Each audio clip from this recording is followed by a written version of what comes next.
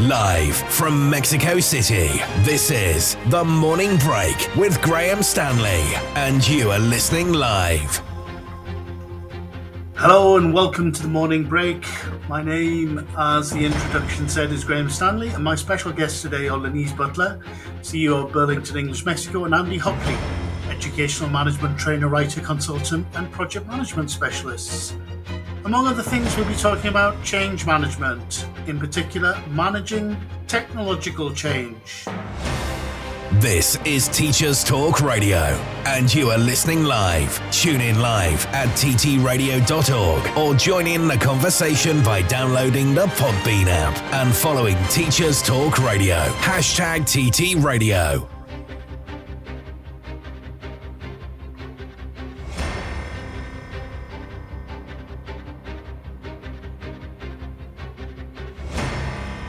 Welcome to The Morning Break, everyone. I'm Graham, speaking to you live from Mexico City. On today's show, as I said, I'll be talking to Lenise Butler and Andy Hockley about managing technological change. Now, Lenise works in educational publishing and is based in Mexico, and Andy is an educational management trainer, writer and consultant who lives in Romania, in Transylvania to be exact. We'll be talking about change management, specifically handling and leading technological change in education, why it's important, what you can do to prepare for it, whether you're an individual or an organization, or work for an organization rather, what benefits you can expect if you do it well, and what issues it can cause if you ignore it or don't manage it well. Now, at the end of our conversation, we will have a chance. You will have a chance to call in if you're listening live. You can join me live and talk about any of this or something else if you prefer. I'd love to hear from you. And you can join me live in the studio by downloading the Podbean app or going to your browser and going to ttradio.org and clicking on the Listen Live button. Once in the studio, we can chat and I can invite you to be a speaker. And I hope there are some of you out there who are tempted to join me to talk about this or anything else. Now, I'll be talking to Andy and Lenise right after the Teacher Talk Radio news. This show is brought to you in partnership with John Catt Educational, a leading publisher of books, directories, educational guides and magazines specifically aimed at forward-thinking schools in the UK and beyond. Have you checked out their latest releases? Don't miss out! Visit johncattbookshop.com to explore their full range of titles and advance your own professional development today. Happy reading!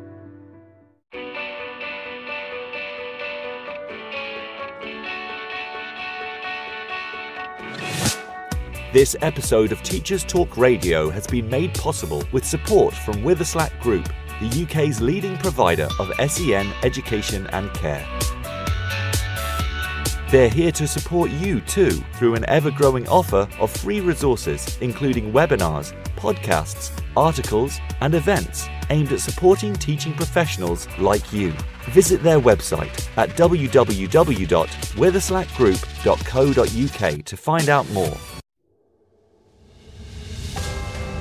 This is Teachers Talk Radio, and this is Teachers Talk Radio News.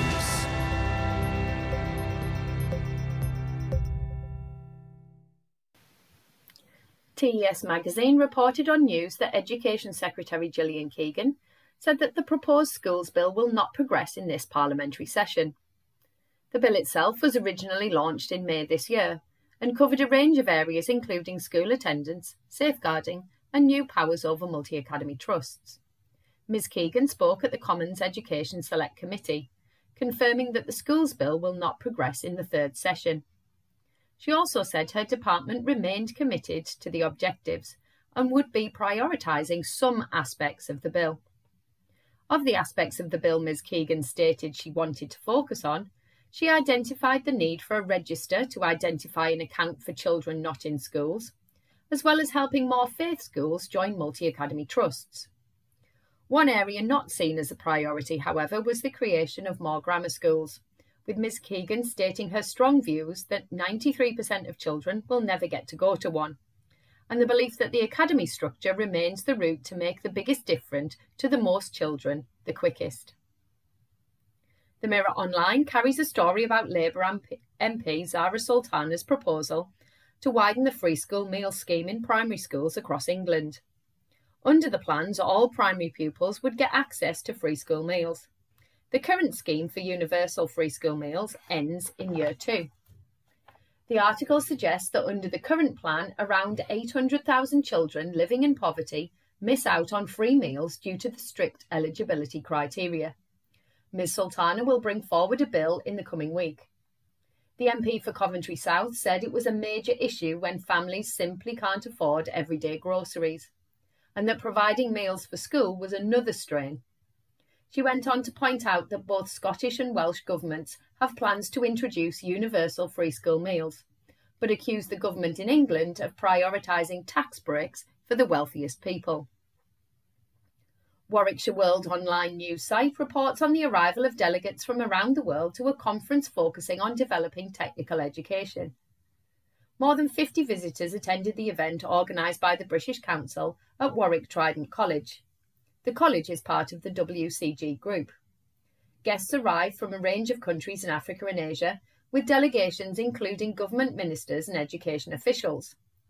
A spokesperson for the WCG said technical education is one of the key pillars of a successful developing economy, and that the hope was that delegates would take away some insights which will have a positive impact on their country's developments in technical and vocational training. The latest Sunday Times Schools Guide has been released, and many local news outlets are reporting on the successes of schools in their surrounding areas. Northern Ireland outlets report that the guide has rated 7 secondary schools in the national top 50, calling this a significant achievement in light of the nation's comparatively small population. It was acknowledged that several of the Northern Ireland schools mentioned in the list have been described as highly selective grammar schools, with the DUP's Diane Dodds noting that whilst Northern Ireland is punching above its weight, there will always be areas where improvements can be made. She went on to point out that the list as a whole is dominated by expensive fee-paying schools. Finally, Keele University has launched the UK's first law undergraduate degree designed to help tackle the climate crisis.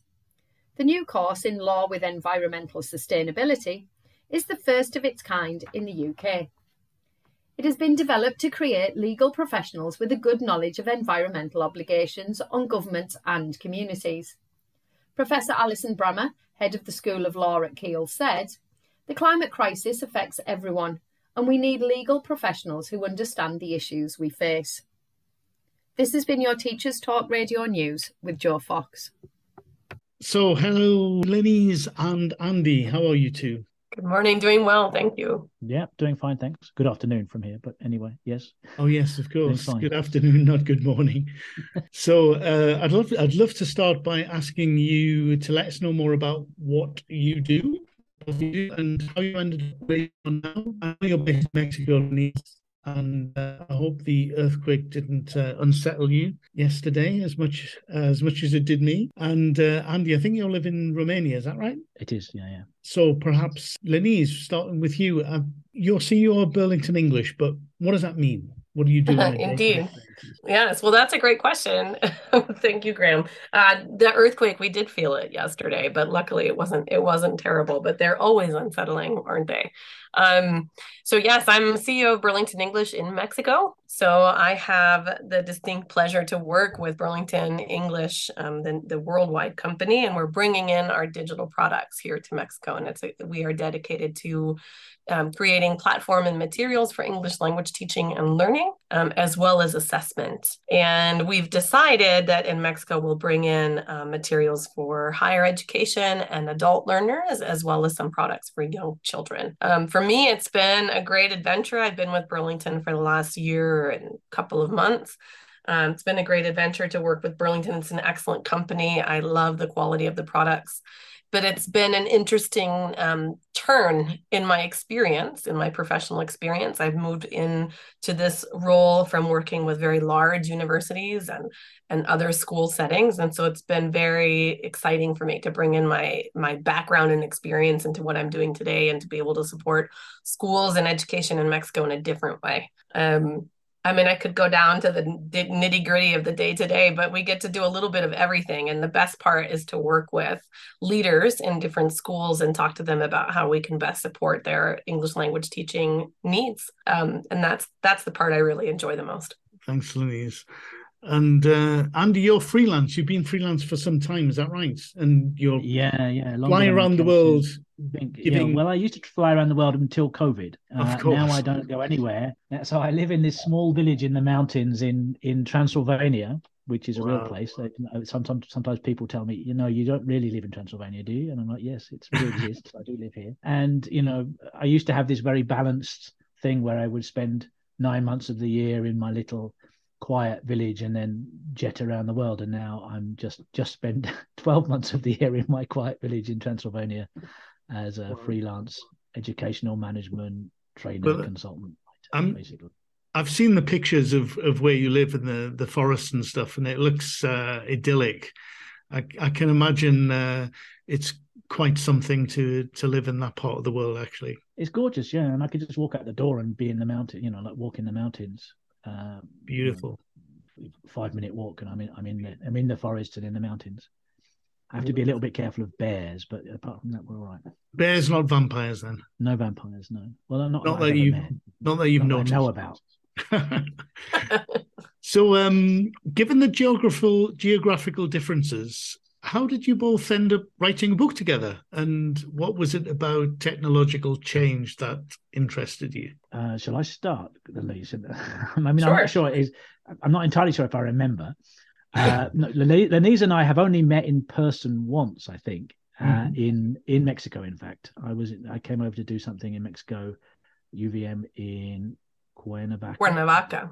I want to say about 4 years ago, but I'm never sure about these things. I say things like about 4 years ago, and then I find out it was 10. It was about 4 years ago. Yep. And so we had met, but then when CUP approached me about the book and about I'm actually the series editor of the books. Yeah. They said, oh, well, we really want to do a book about this subject, leading technological change. And have you heard of? Do you know Lenise Butler? And I said, oh yeah, I have met Lenise Butler. And they said, well, because Lenise we'd also like Lenise to be involved. So that's how I understood that. It may well be that Lenise has a different story. I have no idea. Well, so it was about 4 years ago. I knew of Andy because I was working in the university and requested some materials from Cambridge, and they brought us Andy's book, From Teacher to Manager, and myself and my coordinators, we went crazy for it. We loved it. It was so helpful in the organization. And so Cambridge said to me, why don't we bring him in to do some training for you? So of course I met Andy with stars in my eyes and found out he was an amazing guy and not just on paper. And then I was approached also by Cambridge, who said, we've got this title we'd like to have written, and we are going to work with Andy Hockley. Would you be interested? And I at first said, of course not. I don't think I can do that. I've never written a book, and it's Andy Hockley. How am I going to write a book with Andy Hockley? And Karen said, please, Lenise, just talk to him. So we had a conversation and we seemed to hit it off, and that's how it all started. I said, well, why not? Well, I should try. And so it was a great experience for me, but that's how it came together for me. Fantastic. I think change management is such an important aspect about academic management or school or language school organization, etc. Management. Change management, especially in the context of education, is such it's a crucial thing, isn't it? What are the main things that educational organizations need to keep in mind, just in general, about change management if they want to make a major change to the way they work? Did you want to start, Andy? Okay. Well, obviously, you have to be aware, any organization, not just an educational organization, has to be aware that they need to be ready to change, because if you stay where you are, you get left behind. And obviously in education, you're dealing with various changes in our understanding of the way students learn. Obviously, in this case, technological changes, methodological changes, and different other changes. And of course, sometimes there's urgent change, just like happened when the pandemic began 2 years ago, and suddenly we all had to go online, which was obviously, certainly wasn't a planned change for most people. It was very much an emergency change in that regard. But I think, change is incredibly part of life, that we can't avoid. So I think, that the first thing you have to be aware of is how can we make our organization sort of flexible, because we don't necessarily know yet what the next change is going to be, but we have to be ready that it may happen soon, or we may decide that we need to change things, or we need to move on, we need to do things in a different way, offer new products, whatever. So that would be the kind of the sort of the starting point, if you like. That would be, for me, that's the starting point of where all this starts from. It's having this culture of organizational culture, which everyone is like maybe aware and alert to what's going on out there, what's happening in the world, and what might be interesting, or what is it that our students need, or how is it that our students are learning, or how do they need help in a different way? Is there something that they're really struggling with that we don't have the resources to help them with? Yeah, very good point. Anything to add, Lenise? Yeah, I agree 100%. And I think I've worked in education for my entire professional career, and I've been in different roles. I mean, I've been an aide, I've been a teacher, I've been a coordinator, I've been a director, I've been a manager, I've been a leader, I've been a substitute, I've been all over the board. And I think one thing that happens is there's a lot of, and this goes very hand in hand with what Andy just said, there's a lot of fear around the idea of changing something, because we don't want to rock the boat. We don't want to disrupt whatever seems to be working well enough in the organization. And I think, it would be so much easier if we were able to have open conversations and come to the understanding that everything probably won't be perfect at first. It's going to take some work, and we can expect some disappointments along the way, but change is a necessity. And if we're not afraid to try things out and to be able to have an open dialogue around, what it means, and when complications come up, we're still going to work together to make it happen, I think things would be so much better. Because in language teaching organizations and schools and universities, we are so connected to what the parents might think and how it will affect tuition, et cetera, that sometimes we're not really open to change. And every change involves complications, ups and downs, right? And so making awareness of that from the beginning, I think is really important, so that also that the people who are involved in change aren't afraid of their participation. So I think that's what I would add. Yes, very, very good points. Turning to technological change in particular, I think everyone who has ever used a computer or a mobile phone understands that technology needs to be updated frequently. Otherwise, there's a risk of data loss, of wasting your time, or generating a lot of frustration with tools that don't work, or don't do what they want them to do. So that happens to us all.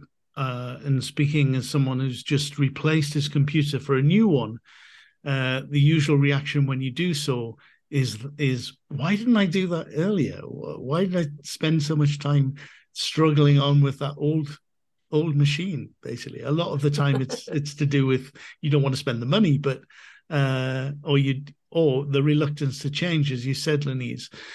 But are there any accepted guidelines, you think, when it comes to a larger scale, either on a project or an organization, of when you should adopt technological change, either replacing technology or looking to do something new? Does it depend very much on the context, really? Yeah, well, if it's okay for me to start. So one of the things that we actually talk about in the book is a framework for how to evaluate where your organization is at in regards to change and technology and when and how it should be integrated. And there's some great tools and checklists and things in the book that could help with this question. But I would start by saying, I think for some reason, we tend to set technology apart from other elements in the learning environment.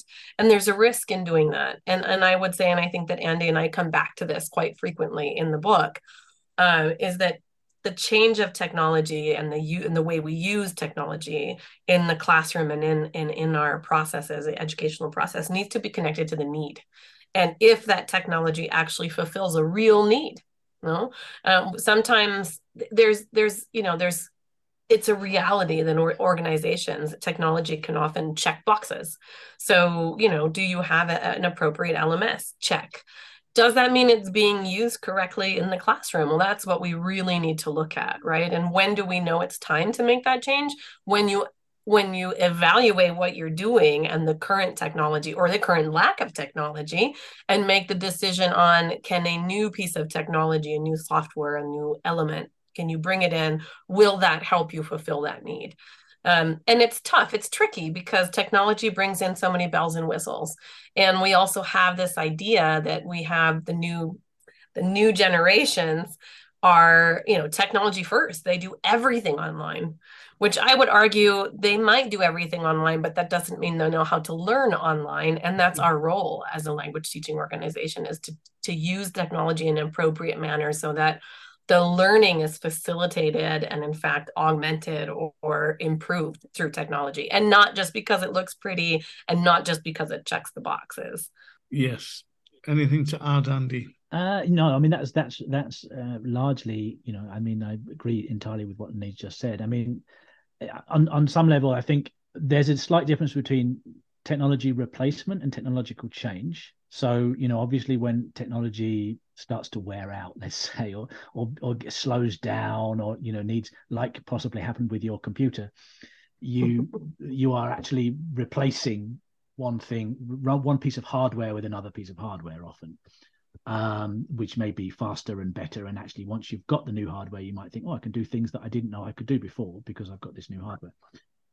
So there's that kind of technological replacement, but there's also this obviously technological change, which is, can we do something new? And I think we say, and as Lenise just said, that it really should come from need, and it should be largely driven by let's call them the end users of the technology. So in a classroom setting, that would be the teachers and the students maybe as well, who, how is the technology going to be, how can we use the technology to achieve something that we really need to achieve in the sense of the teaching learning environment. Obviously, within an education organization, there are other technological needs outside the classroom as well. There's, the school management software, registration software, et cetera. So I think that is sort of like the ideal, and that's what we talk about a lot in the book, about how we can create the conditions there that teachers drive a lot of this change. But I mean, the reality is also, and we also mention this, is that sometimes it doesn't come from teachers. Sometimes it comes from on high. Someone says, okay, you're going to have this technology, whether or not it works, or whether or not it's useful for your school. And that you have to adapt to that and make that work as best you can, because sometimes maybe the marketing department will tell you, okay, we need this technology because the school down the road has the same technology and they're ahead of us because that's what they're using. Or, you've got upper management. If you're a university, for example, the upper management says, well, we're going to do this. And you might be thinking, well, it doesn't really apply to us. Well, live with it because you've got it. So, there's different forms of change, and change comes from different places. And in an ideal world, it would come from the end users, but often it doesn't just come from those people. So those are some of the kind of considerations about this technological change that's happened or does happen. Yeah, that difference between a kind of bottom-up change to a top-down change is quite important, isn't it? I always remember reading about this Ethiopian scenario where there was transmission teaching. So the idea of having plasma screens in public schools in Ethiopia to be able to beam in teachers because there weren't enough qualified teachers in their schools. And so that decision was made, as I understand, from the Ministry of Education, and it was rolled out across the country. And then all of these plasma screens turned up at schools that didn't even have electricity or running water. I think it's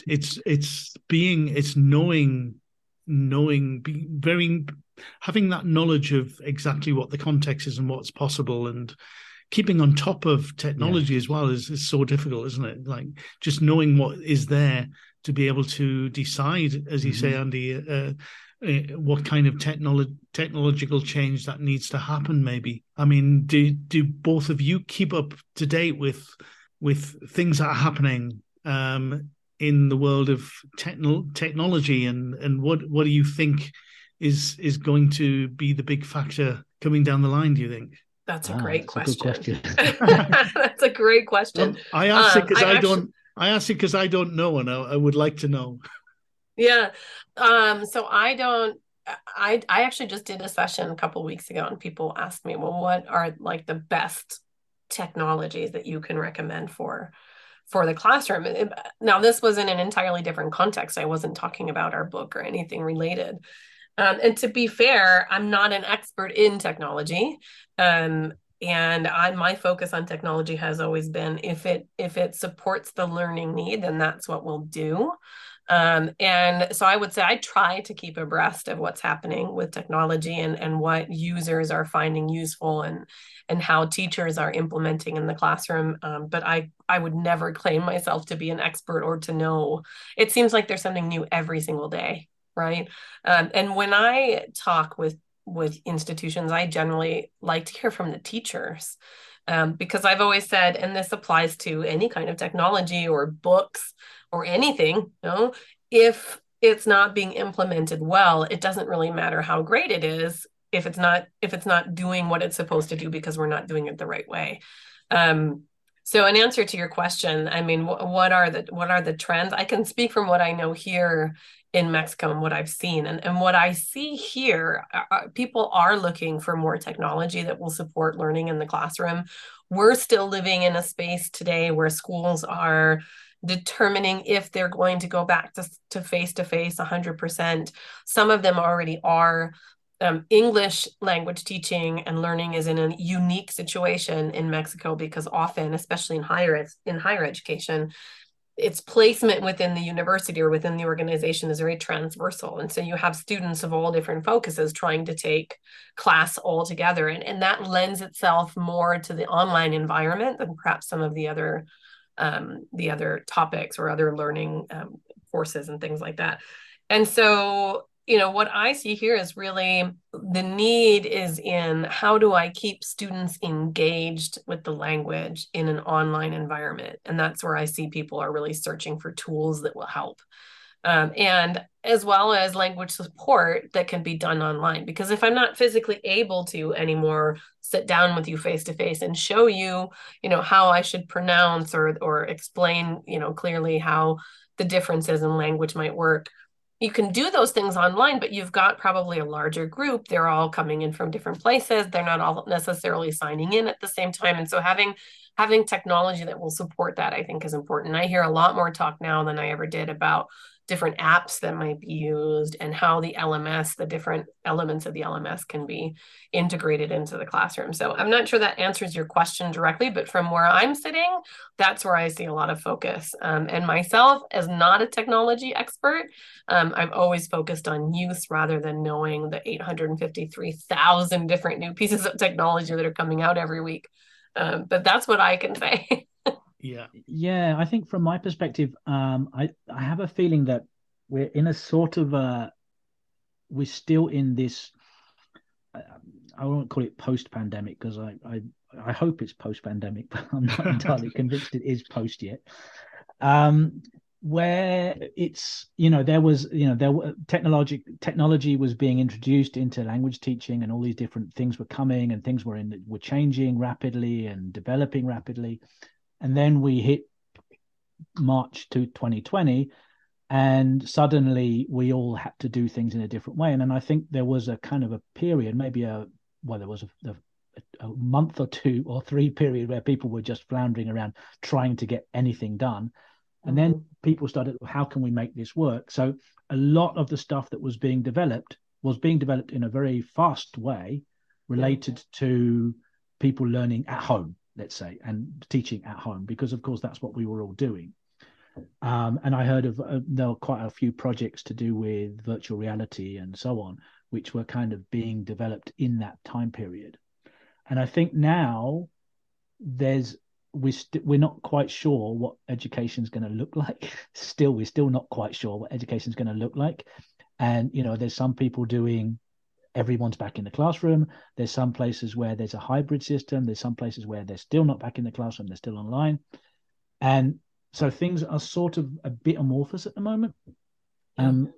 People keep talking about AI and, and how that's going to affect language teaching. I don't know if and when it will. I don't think it really has done yet, but I'm not sure how that's going to happen. And of course, we've got technology which is potentially rendering. I don't want to kind of be negative, but it's potentially rendering English teaching redundant, because we've got technology which does translation for people and instant translation, and people can talk into their phone and it comes out in another language. And so.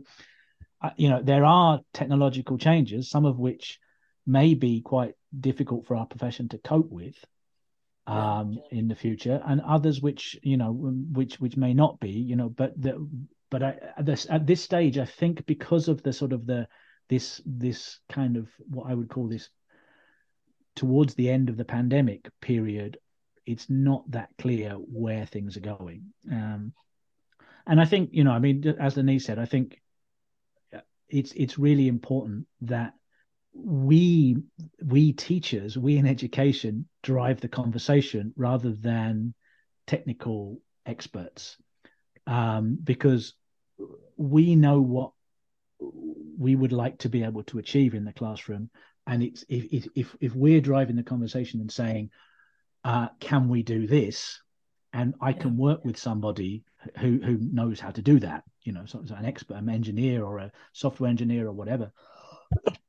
If we can have those conversations where educators are driving this, can we do this, can we do this, can we do this, and having those kind of long involved conversations with the technicians, I think we'll have something better than.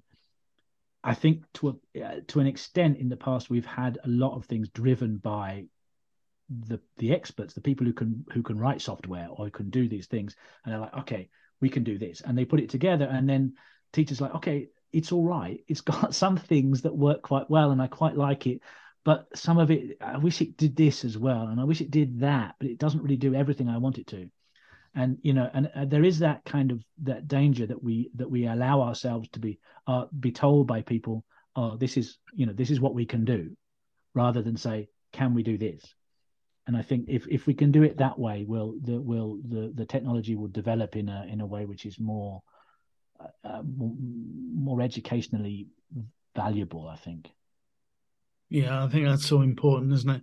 I think I've got friends here who are from abroad, and they're interested in learning Spanish, for example, and a lot of them are starting to sort of look at ways in which to do that. And I'm always telling them, get a teacher. It will save you time in the long run. You learn better Spanish if you get a teacher. You'll save yourself some time. You'll someone who knows how to teach will really, you'll get a much better experience. You'll have more fun as well than trying to struggle with some of these apps. By all means, you use an app to supplement it, and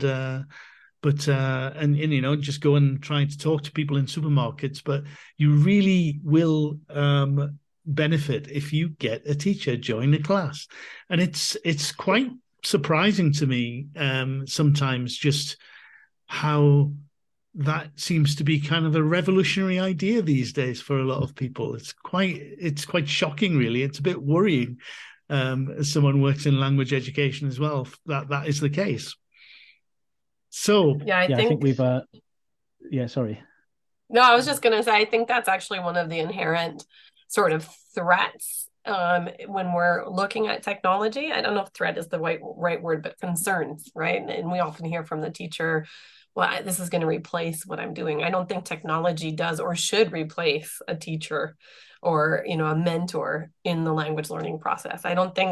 First of all, I don't think technology is at that place yet. But second of all, I don't think we live in a world where we don't interact with people. And so, you should be doing that when you're learning the language as well. But it's really tempting, isn't it? Because you can get an app and you can do it from your home in your own spare time, and you're not tied to a schedule. And I think what I see, and especially in the younger learners now, well, like high school and up, is that they're much more comfortable. They talk to their friends over technology. It's different. They're not used to getting together face to face necessarily, and it's great to have support to do that. But ultimately, I think language learning needs to be done with the support of a teacher in order to be done correctly, and for students to actually learn in a way which makes functional language. So, yeah, definitely. Mm-hmm. And so, what about other educational projects that you're both interested in? Is there anything that you're involved in that is exciting to you education-wise at the moment? Well, most of my work is related to management, as you know. I mean, it's ELT management is my area, and I've been involved for 20 years now with this course called the International Diploma in Language Teaching Management, which had been going for 20 years, and it has a face-to-face and an online component. And we've just relaunched that in an online only because of COVID. Everything is because of COVID. So it's now an online thing. We're doing the first course at the moment, and that's going very, very well. So that's what I'm mostly focused on at the moment, as well as I'm writing articles and so on, and also doing some training on an MA for NILE in the UK. But that's really what I'm focusing at the moment is basically this new online version of this course that we've been doing for 20 years, and we've sort of rewritten things, and we're delivering it in ways which are different from how we used to be delivering it. So that's it's both exciting and hard work, and because you have to kind of you take all of these things I've been doing and now change the way I do it. But it's the feedback we've had so far from the first cohort of students is very positive. So it's going well. Great. What about you, Linese? Well, I mean, the role that I'm in puts me in a unique situation to talk to different types of institutions and sort of explore with them and discover precisely how technology can support in their learning process. So seeing some of those big questions in action for me is really exciting. I also just finished a big project. It was my dissertation, actually, about the integration of culture into language learning programs. And I've been interested in that for some time. And I think it's not a discussion that's been so prevalent as of late, but I think it's a very interesting conversation, especially now in this sort of pandemic world we're living in, where everything has been moved online, and what that means for learners and how they can be grouped with students from different countries and different backgrounds, and how we might sort of capitalize on that in this environment. That for me is very interesting as well. So they're both such big things that we're exploring, but I think that's really where I've been. I feel very blessed because they're things that I'm very interested in, and I'm in a situation to explore both of them. So that's where I've been thinking a lot these days. Great, that's really interesting, and we touched upon this earlier, but this idea of there having been a real sea change when it, obviously during the pandemic, it suddenly wasn't necessary to try and persuade people that online learning was important, because it was like online learning or no learning. So I think you mentioned it a little bit, Andy, about how things really changed and things haven't gone back to what they were before. Do you think that now is a permanent change? Do you think that's something that organizations, people because they got used to it, will continue just doing, and they'll demand that from educational organizations to be able to study or to be able to teach online. I've certainly seen that in my work with teachers, for example, getting used to teaching online from home and thinking, can I just do this? I don't know if you've seen that. To an extent, I have seen that. And I think it seems to be quite some. I mean, from the teacher perspective, at least, it seems to be something which is quite dependent on the personality of the teacher. So I know a lot of teachers who are like, "Oh, thank God I can go back in the classroom, because that's where I feel at home. That's where I feel comfortable. That's where I feel my skills are best used." And other teachers who are, well, I quite enjoy this idea of not commuting and not going into an office and not work, and I've actually worked out how to make it work online in that kind of way. So from a teacher perspective, I certainly think there's a bit of a split there between what teachers like to do and what they want to do. I'd speak from the perspective of someone who prefers to be in the classroom, to be honest. And then from a student perspective, I think probably there's a similar split, that some students do prefer to be in the classroom. But I think, I work in, let's say, teacher development or manager development, and in terms of cost for people, it's so much cheaper to not travel somewhere and stay somewhere and pay for a tutor to come to where you are and to be able to do it online. So I think in that respect, things have changed quite dramatically. And I also think, I think what the pandemic has done is made everyone in our industry realize, we can do it online. Whereas in the past, it were maybe people like you, Graham, who knew we can do it online because you were working on it.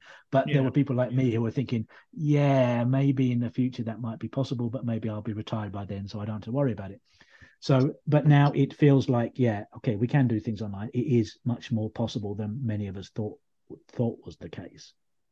Yeah, definitely. So I think that's the big change for me. It's the realization from everybody that we can do this. It's possible, at least within contexts where the technology can support it. I mean, obviously, places where they don't have Wi-Fi access or whatever, it's a very different story. But in context that I work in, mostly, I think people have realized it's possible. What about your context, Lenise? Have you seen that happen? Yeah, I agree first that the whole question around resistance to the use of technology and doing online learning, of course, changed dramatically. And it wasn't a choice, right? But something we thought would take 30 years happened overnight. And there is a real sense of accomplishment, I think, and positive, around a positive feeling around, well, we did it, we made it work, right? There's areas of opportunity, obviously. And I think that prevails in some regard, that now we know we can do it, like Andy said. On the other hand, I do think it depends a bit on context and expectations. So, obviously setting aside situations where technology is not easily implemented because there is an infrastructure for it, which is an entirely different discussion and a fascinating one, but it's still entirely different. What I have seen is that it does depend a bit on context. And I can say this as the parent of 2 young kids. Those elementary kids need to go back to school, and we want them there all day, right? They need it for their development and their learning, and doing online learning with kids that are very young is very, very difficult. And fascinating because they do understand the use of technology, but very, very difficult. And sort of the learning, the socialization and learning that was missed during the pandemic is something that's very important.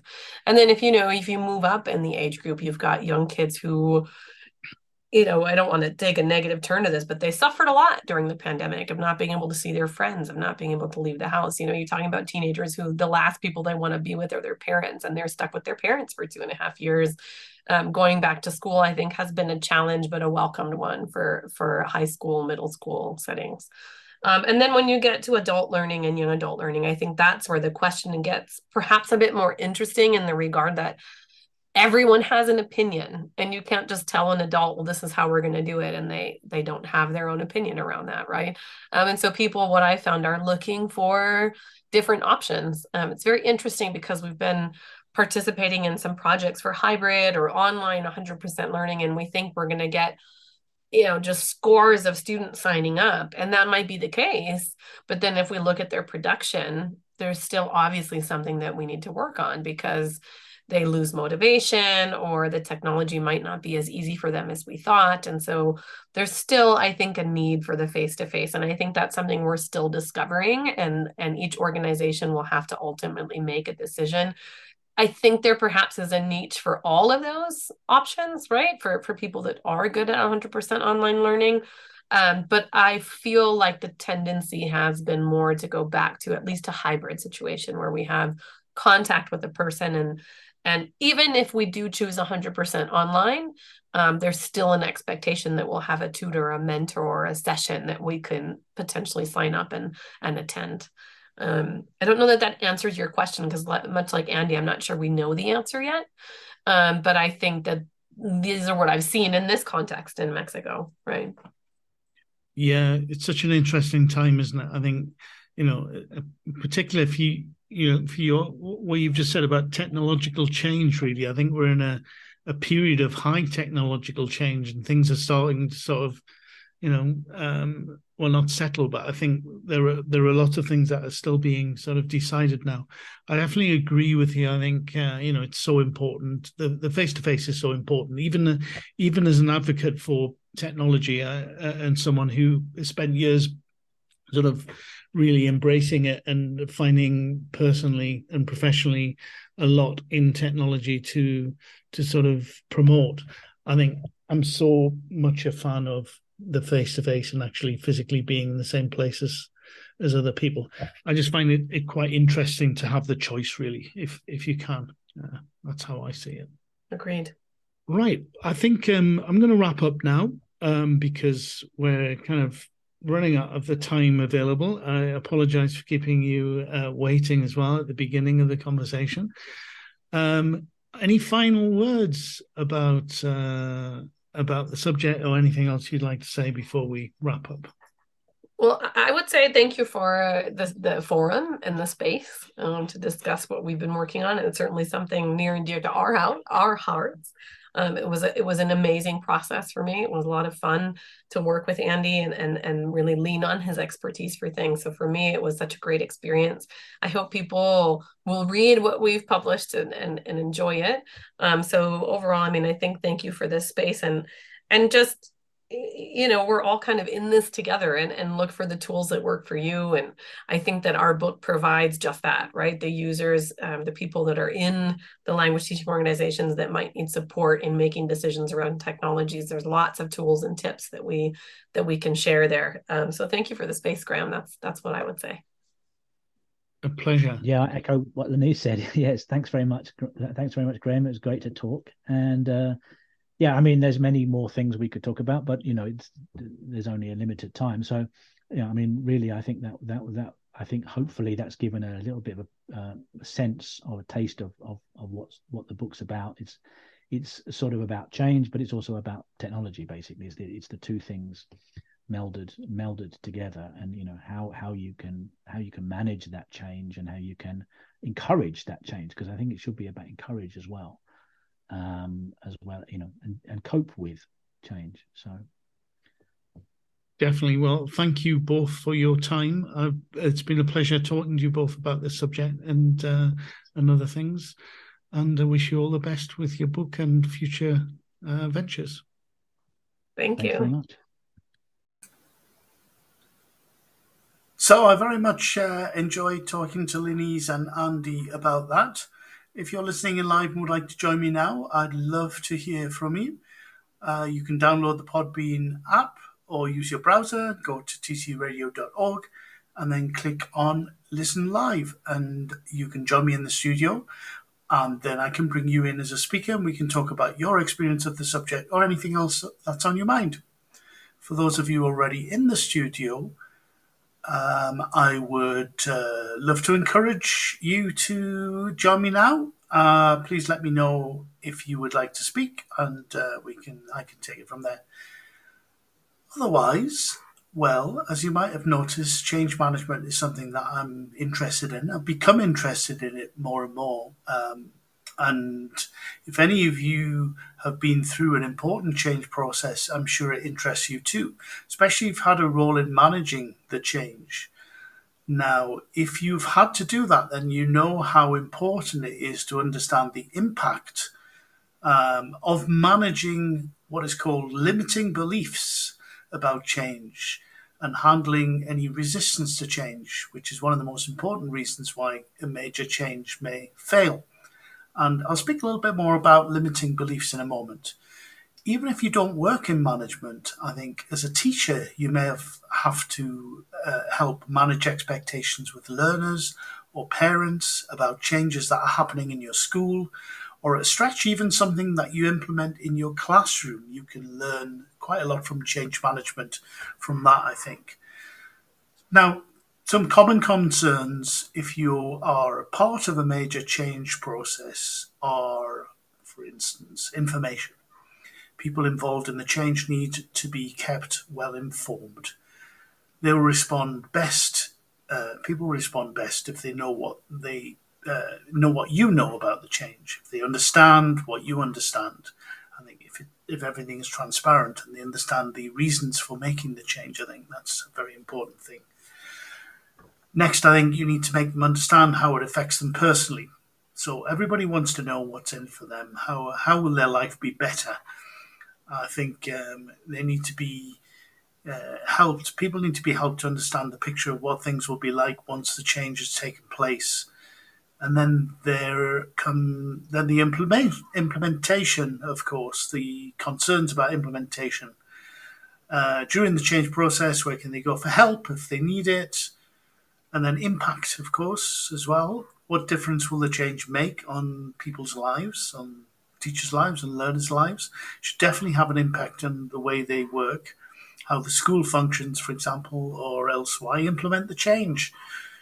Then there's collaboration aspects, how to get everyone who is affected with the change involved. And then finally, once the change process has been started, of course, it's how to refine the change and improve things, because it's very unlikely that things will happen exactly as planned, because life isn't like that, is it? So I mentioned this idea before of limiting beliefs. And these are thoughts that you think are true, but which limit you in some way. They cause you not to fully realize what you want to, for example. Now, this might be about you, it might be about your interactions with other people or the world. And limiting beliefs about you, for example, could include your skills, your knowledge, your experience, or behaviors.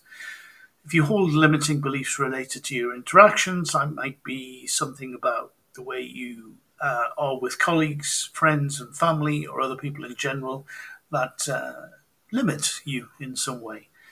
And then limiting beliefs about the world could include views you hold about work or society and how things work. And limiting beliefs are important when it comes to change management, because it can affect the way that it can affect the way the change, if the change is successful or not, and the way that the change is implemented, for example. Considering what limiting beliefs people hold about a change is important, how do you determine the limiting beliefs others may hold about the change and what's being implemented? Well, you should consider, I think, carefully to the language that people are using when talking about change and how it might affect them, how it might impact the school or the bigger picture. Really try to understand what people are saying and what are you saying as well. What language are you using when it comes to the change? Are you using the language that is actually helping people overcome potential resistance to it? Or are they believing what you have to say? Are you able to provide evidence that will help people understand what the change will be like? Are you being honest about the impact of the change as well? How close to reality is it? And how might you overcome any beliefs someone may have that could be limiting, that might not be grounded in reality? So, have you been through an important change at your school or organization where you work? If you have, then I would love to hear from you. As I said before, if you're listening live, why don't you join me to talk about it? Please call in. And we can speak about that or anything else as well. If you're listening back to the recording and think this is something you would like to talk about, then please get in touch. I'd love to have you on the show to talk. If this is something that you know something about, or really if there's any other subject that you would like to talk about with me, then I would love to invite you to get in touch, and we can arrange for you to come on the show, and we can speak about teaching, about education, about schools, about anything you think that may be of interest to our listeners, teachers out there. So, whatever the change scenario that you're implementing or involved in, if you are involved in a change scenario, and at some point in our lives, in our professional lives, we definitely all are. Another important factor is understanding what's called key external drivers. Now, what do I mean by that? Well, anything not directly involved in the change process, for example, but which may affect it. You need to know what these drivers are and reflect on how they may impact on the change that you are implementing, or that is being implemented. So what might be those external drivers, and how would they affect people or the change that you are going through? Well, they could be anything from the organizational culture to the structure or practices or systems in place at your school. Other things that might affect the success of the change process are things such as motivation of the people involved. How do people feel about what is being changed? Will people embrace the change or be resistant to it? And are you changing something that people like and are used to? You may have decided to change something that doesn't work well, but which people have a very strong emotional attachment to it. And that, even though you know that the change will be positive in the long run, in the short term, it could result in a very different reaction than if you're making a change to something that doesn't work well, which people aren't particularly attached to emotionally. I'll give you an example. I always remember when I was living in London, when London Transport decided to change from using the Routemaster bus to a more efficient, modern type of double-decker bus. Now, the Routemaster, if you don't know what I'm talking about, you will have seen it, I'm sure. It's that classic red London bus that was, and for many people still is, such a symbol of the city. It's a bus that doesn't have a door at the back. It just has a platform that you can step on with a pole to grab hold of. And this meant you can run for the bus, jump onto the platform as the bus is moving. So you aren't limited to getting on and off the bus at a bus stop. You can run for the bus as it's moving down the street and jump on and then pay the conductor, for example. I loved it, but I do recognise that it was probably very dangerous to do that and probably caused lots of accidents. And because there was no door at the back, it was also difficult, I'm sure, to heat during winter. So London Transport, of course, started to replace them. I can't remember exactly when this was, but that was some years ago, to phase out the Routemaster. There was a massive negative wave of emotion. People didn't like the idea of changing these buses. Even people who perhaps weren't recognized, well, they recognized that they probably did need to change for various reasons that I mentioned before, but they reacted against it, and so much so London Transport had to give them much longer than they thought they had to.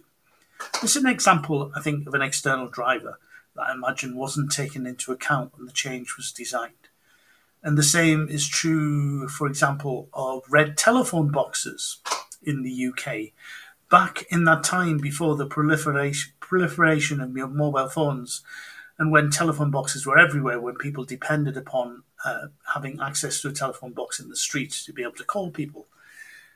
Now, I remember a change that was designed to replace those emblematic red telephone boxes to more modern, more efficient metal and glass ones that weren't as attractive, I have to say. And there was a very negative reaction to that. That's an example of London, it wasn't London Transport, it was the Post Office. Was the Post Office? No, British Telecom, I think. Not recognising or not taking into account the emotional attachment to the way the telephone boxes looked. How much of an important symbol they were to people, for example. And so this is very important. Both of those changes I mentioned, the Routemaster bus and the red telephone boxes, for example, they're examples of massive technological change programs that have important challenges as far as external drivers are concerned. And no, I'm not talking about the bus drivers here, but about how people felt about the existing technology from an individual point of view too. Now, you may be using a particular computer, for example, that you're used to, in which you're reluctant to change because you're used to it and you don't want to change, even though you know that what you're using, the software, the hardware, for example, is out of date and isn't working well as well as it should be, etc. Now, if you amplify that to a school, and you may have a number of teachers who really don't want to change the software and computer in the staff room, or a learning management system, an LMS, because they're used to it, or even worse, when it comes to learning platforms, the teachers aren't interested in changing because all of their resources that they've produced are on there, and maybe these resources are platform specific, and changing the platform would mean a lot of work to create again or recreate those resources or start from scratch, etc. Or even just moving them to the other platform might be problematic. Quite often, it's that feeling of being locked into a software that causes us to be reluctant or very anti a technological change. I could go on. It's obviously, I'm sure you've noticed, it's obviously something that I'm quite interested in. But we've run out of time, so I'm going to stop there. And so that brings us to the end of today's morning break. Many thanks to today's special guests, Linese and Andy, for joining me, and all of you who joined us live, whether you're listening in the studio or just listening in any way. Hello to all of you listening back to the recording too. And remember, there are Teachers Talk radio shows all week. And you can join me again, I hope, next time at the same time. But until then, bye for now. You've been listening to Teachers Talk Radio. Tune in live and listen back at ttradio.org. We look forward to hearing from you next time on Teachers Talk Radio.